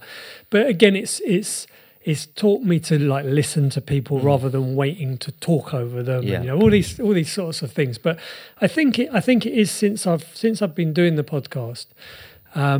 And probably specifically since talking to Rob, the energy guy, and Beth, and the healing guy, and Beth, and these people. But what I started to realise I was doing, so I do these 3 rounds of breathing, and the third round, which is the longest round, sometimes I'll get the 3.5 minutes, sometimes I don't quite, and I need to breathe. If I need to breathe, I just start breathing, right? But because that's a longer breath hold, when I do that, so in between them, you do one deep breath, which you hold in for 15 seconds, and then you do your next round. And what I started to realise was on the last one, I would take my hands, so I would put the back of one hand on the palm of the other hand, and I would put them on my forehead, and I would just press gently, not hard. So I'm lying down flat. It's normally dark. I got a blanket on, whatever, and I would just kind of press like this. And do that last breath, that 15-second breath, because when I'm doing the actual breath hold, I'm completely relaxed, right? Then I'll take the breath, put my hands here, and I started to see like the shape of an eye. That's only way I can describe it. It's like the shape of an eye like that, and it's dark, and then it's got this kind of brightish, reddish pupil in the middle. Yeah, that's your third eye here. Yeah, that's right? The 6th chakra. Which is your third eye. Kind of crazy because I can see it. 6th sense. You basically intuition again. Yeah. It's you have this wider scope of what is going on around you than just that of the physical world. Once you unblock your 6th chakra. Yeah. Yeah. So I mean, were you on purposely putting your hands there? I mean, it just felt like he doesn't say to do it. He just says take a deep breath and then breathe out. And now, okay, go on with your day. Thank you for listening. Whatever. Yeah. But yeah, when I would take that last one, for some reason, I would just do this. I don't know why. I just sort of started doing it, and it felt like, oh, that's a nice way to finish. And then I'll have a little stretch or whatever. But I just started to realise, oh yeah, when I do this and I do that breath. Yeah, I can see like it's just projected like here in front of me, like. Yeah, it's third eye, it's the mind, it's imagination. Yeah, it's incredibly fascinating to me. It is because it's almost like our vision to the other world, to the other side as such. Yeah. To the greater picture. Yeah. And going back to the chakras, the 7th is consciousness, so it's our connection to the universe, and then the 6th, like I said, it's the third eye. So the other 5 is where? So where's starting 1? from the bottom, 1 is your lower abdomen here. Yeah, it's your root chakra, right? Which is your connection to earth, right? Ground, belonging. Right. It's very raw energy, and then you have your 2nd chakra, which is the water element, which is can be very flowy like water. Is related to how we behave socially as well, emotionally. A lot of emotion tends to be stored around this area, around the hip area. Your 3rd chakra, which is fire, your fire center, so creativity, willpower, it's all here in the gut. And then comes the 4th chakra, which the 4th chakra being the bridge between the physical and the spiritual, and the fourth chakra being heart, self-love, love, compassion. You know, this is the area that over the past 2-3 years has been impacted in most people, like a closed or shut down dysfunctional fourth chakra. So basically, love is where we need to be at, and we have been experiencing a lot of fear, grief. It tends to shut down the fourth chakra. So it's key to be able to open this area. You know, it's your heart, it's your lungs. You know, if your heart stops, you die. If you can't breathe, you suffer with all sorts of illnesses and diseases. So being able to have an open fourth chakra, you know, creates space to raise your vibration again, be able to breathe, and be able to operate from the right place, from the heart instead of the mind. Because, you know, most of us, we're just being pulled all over the place by our minds instead of listening to our hearts. You know, empathy, compassion, all these characteristics that we all have. Instead, you know, we're short-tempered with each other. You know, you see more road rage, people at each other's throats. You know, not as caring as we should be for the people around us. This is all your fourth chakra. And then you go to the fifth chakra, which is ether, information. So the information that we bring in tends to get stored in our throats. So sometimes if you've been exposed to too much information, you may feel a blockage in your fifth chakra. You might find it difficult to get your words out. Or when your words come out, they might not come out the right way as you imagine them to come out. And then you go from the fifth to the sixth, to the seventh. And then universal energies, your eighth and ninth. There. So basically understanding that we have these energy centers and understanding how they're negatively and positively impact can again be very life-changing, and following the right practices, changing certain habits. So is there something, I mean, you said like the fourth chakra, which is the heart chakra, is maybe the most important is the wrong way to phrase it, but it's very key to kind of connecting everything and rebalancing everything. Is there any relatively simple, easy practice that people can do that will help them to open that? Is there something that someone who's sitting listening to this can go, right, put 10 minutes aside? Yeah, so even just like a simple rapid twist, allowing your arms I can't do it sitting, to fling out to each position. So you're twisting your body around, right, inhaling center and exhaling as you twist your body around to the side. As your arms open up, you're basically stretching out and opening up this fourth chakra area. You know, so any similar asanas, exercises that allow you to create space. So something that physically opens the chest with the breathing. The chest, yeah. Okay. Yeah, the breathing, as we said, is key. Yeah. You know, but creating, first of all, the space so that you can breathe. Because if you're constricted in the chest area, then it's very difficult to breathe, you know, as we normally breathe, let alone if we want to try and expand the breath and take a full breath. Yeah. And so now you're teaching, right? So yeah, now I am teaching. Now I'm well, my last year, I had almost like a little pause from the Get Fresh side, and it gave me the opportunity to dive into the teaching. I mean, it was something that's kind of steadily been building up. I did my teacher training in 2019, so about a year before COVID came along.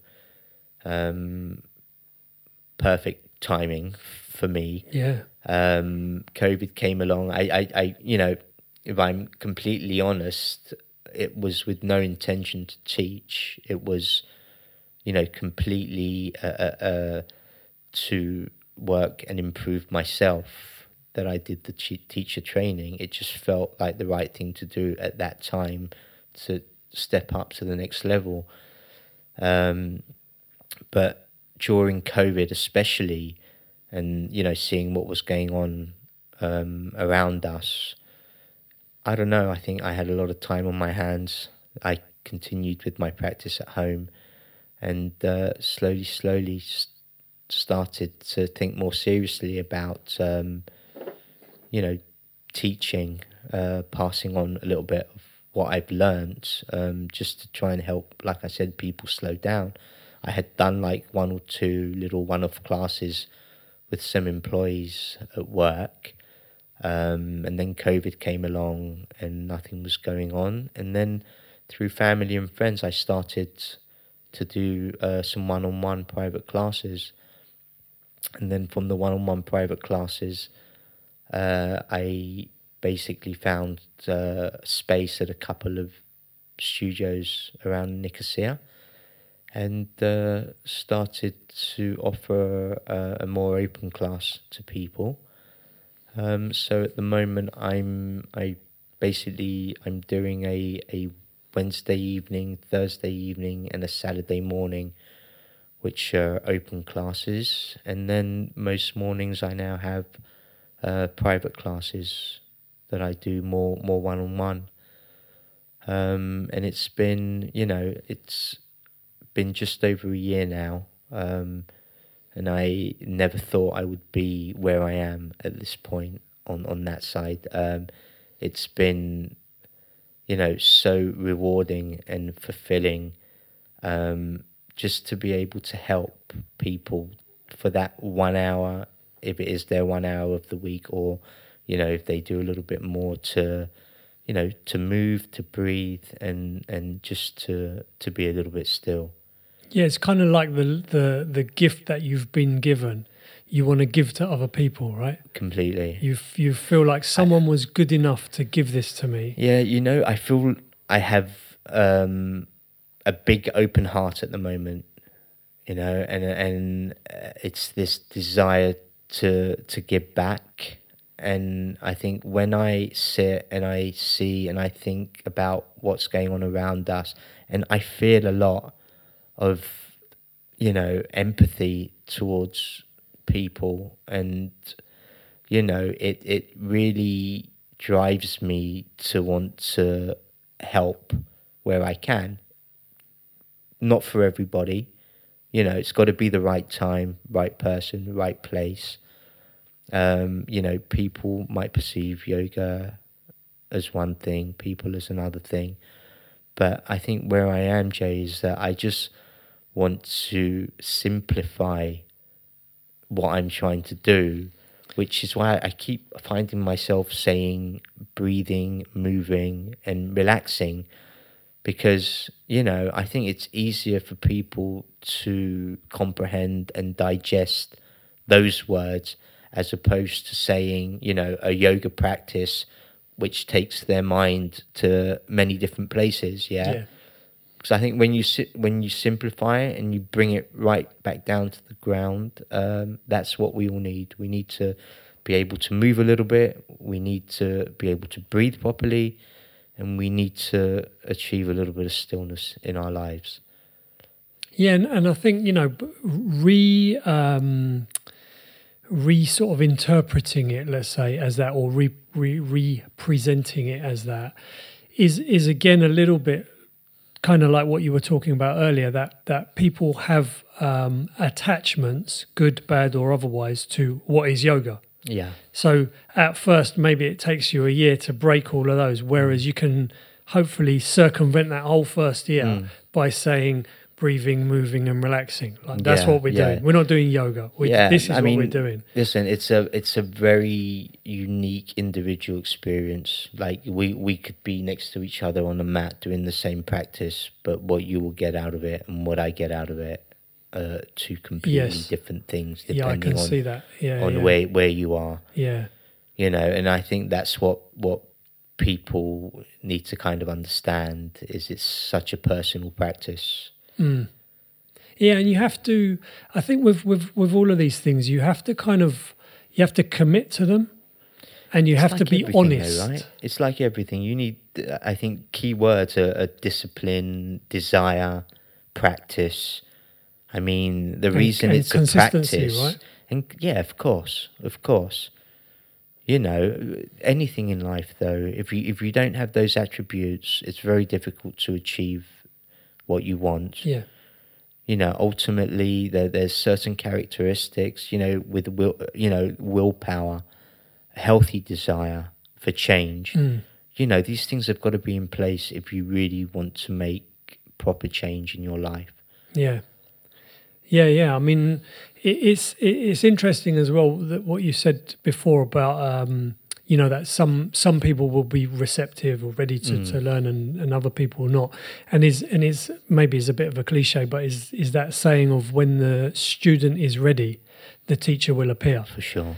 And it's kind of like, you're there and you are able to teach, and you wait for the students to appear. You know, the people who are ready to learn. I mean, that will find you. That's exactly what I felt for myself. Yeah.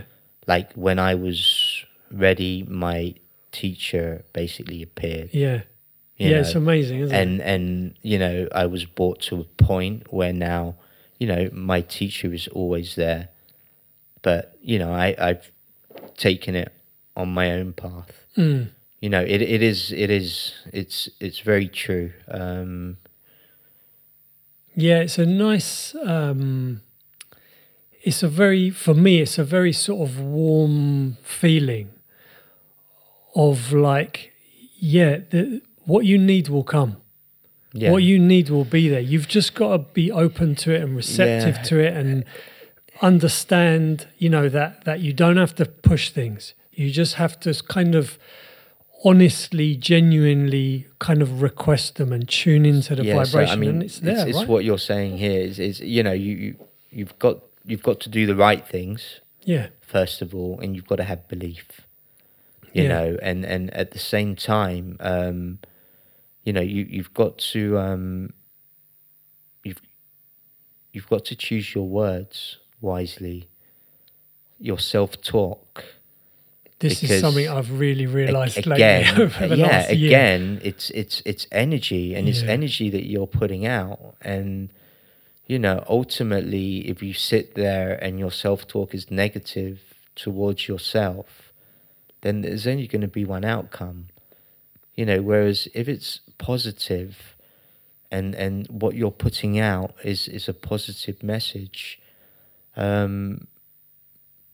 chances are it's going to be. Well, I mean, there's a lot of these things which are kind of, they're hidden in plain sight, and you just sort of gloss over them, but you don't realise they're there. Spelling, the spelling of words, you are casting spells.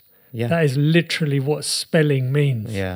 You know, like you say, your self-talk, the words you say, the way you say them, the way you talk to yourself and to other people. So much you're depth. Casting spells. Yeah. And once you, it is a real rabbit hole, right? Once you go down it, you can never see things the same way again. You kind of, everything becomes so much more sort of multi-dimensional. Oh, completely.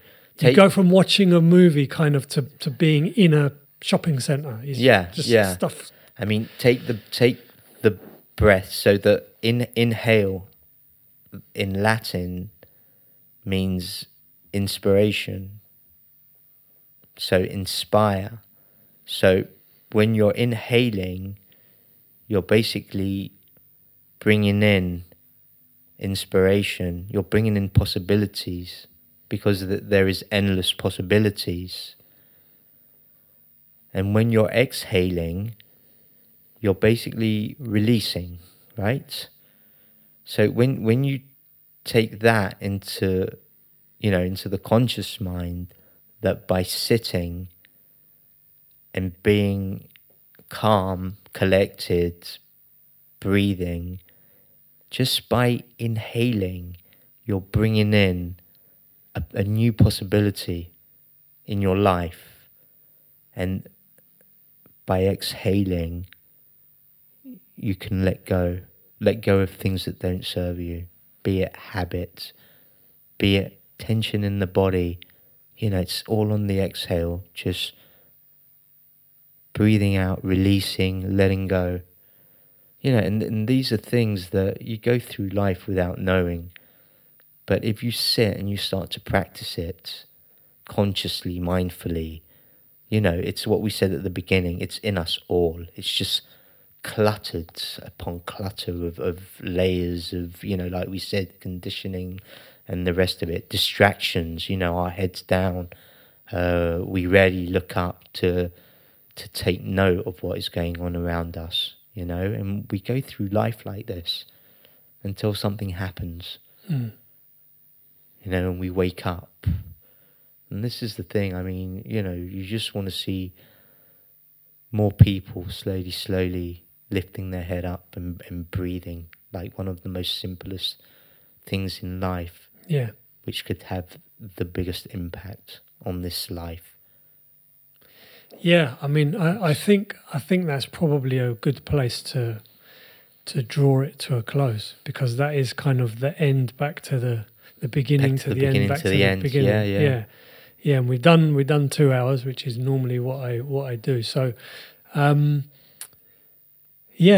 hopefully, guys, if you listen to this, you can.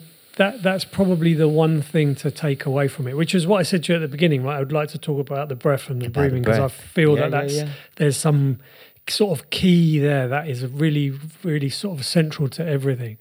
So, and I think that is actually a really, really powerful way of thinking about it, is that every inhalation is drawing in that Akashic field, right? That limitless energy, limitless possibilities, rebirth, reinvigoration. Like every breath in is like a fresh start, and every breath out is like a complete release. Whatever you want to get rid of, you need to get rid of, you can get rid of it in one breath, just out and let it go. But it is the practice and the sort of the mastery of that you try to get to. Exactly. Yeah. Exactly that. And so you've got a website now, right? Yeah. Which is just kind of launched about a week ago. Yeah. Which is my name actually. It's Demetri Iouliou.yoga. So it's. I'll put that in the show notes. Great. And you've got Instagram is the. Instagram is either my name again or the practice CY. So that I'll put all of these links in the show notes. And so, because obviously most of the time you're in Cyprus, right? Yeah. You're UK only for the week. But is the sort of the teaching and a little bit of this kind of what we've touched on today, is that something that people can do with you on a Zoom call, or you need to sit with people and do? If somebody just wants to kind of understand a bit more about the breathing, about how to go about reorganizing their day or their thoughts or whatever, is that something that people can kind of do a consult and do a Zoom with you? Yeah, completely. I mean, the ideal scenario is to be face to face, but like we've already said, the right environment, the right place, time to be able to just speak and breathe and move, whether on Zoom or not. It's So if you want to reach out and you're not in Cyprus and you're not going to Cyprus anytime soon, you're all very welcome to come to Cyprus. Yeah, I mean, Cyprus is lovely. Probably not in the middle of the summer, right? No. Spring and autumn. Is good. Yeah, spring, autumn. When it's under 40 degrees. Exactly. Is it easier where to you can practice? Breathe. Where you can breathe. Yeah. So, is there anything else that we should have touched on that we didn't? or you think we've kind of done a good? I think we've pretty much covered everything. I think if there was one lasting thing that I was going to say, message that I would say, would be how we move about in this life and how we are towards ourselves, towards the people around us, towards our environment is one of the first lessons in the traditional yoga.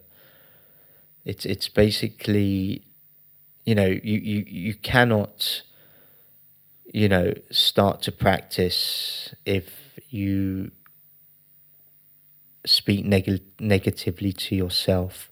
You consume food or drink that damages your health. You consume information that drives you crazy. You speak badly about people. You're violent towards people. You steal. Ultimately it comes down to karma. And the key thing is how we behave in this life, because like we said, if you want to start flowing and really feeling what the universe is all about and the universal power, you have to put out the right energy. And once you put out the right energy, then things start returning towards you in the right way, on the right level, and this is something that, again, I've really much experienced over the past few years, with regards to timing, things happening at the right time, things happening as I visualized and imagined they would happen. It's there for us, but we have to do the right thing. So I think that's it. I think I'd leave it there. Beautiful. So, as always, guys, thank you very much for listening. Time, although we didn't really talk about time is precious. So thank you for giving 2 hours of your time to listen. My pleasure. Always nice to catch up anyway. Yeah, thank you for coming in. I mean, I've wanted to get you on for ages, but obviously you're in Cyprus, and a few people I've sort of thought about doing a Zoom and whatever, but I want to sit with people and talk. Yeah. I don't want to do a remote and Zoom, and I know it kind of limits my window a bit and my guests and when I can get people, but I like to sit and have a proper old-fashioned conversation. Yeah, so yeah, thank you so much for coming in. Pleasure. It was a beautiful conversation. Thank you. Cheers, Jay.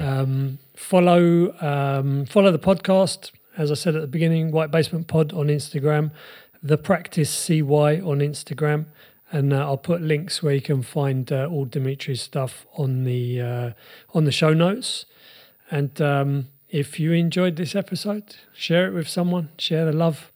And we'll catch you next time. If you don't deserve my love, you won't get it, no credit. Me over once and regret it, yeah, I said it. Feelings and emotions, I can shed it, re-edit. I'm running from my past, yeah, a leg it, shoot the pellets. I'm running round my brain, trying to find the nearest exit. These think that higher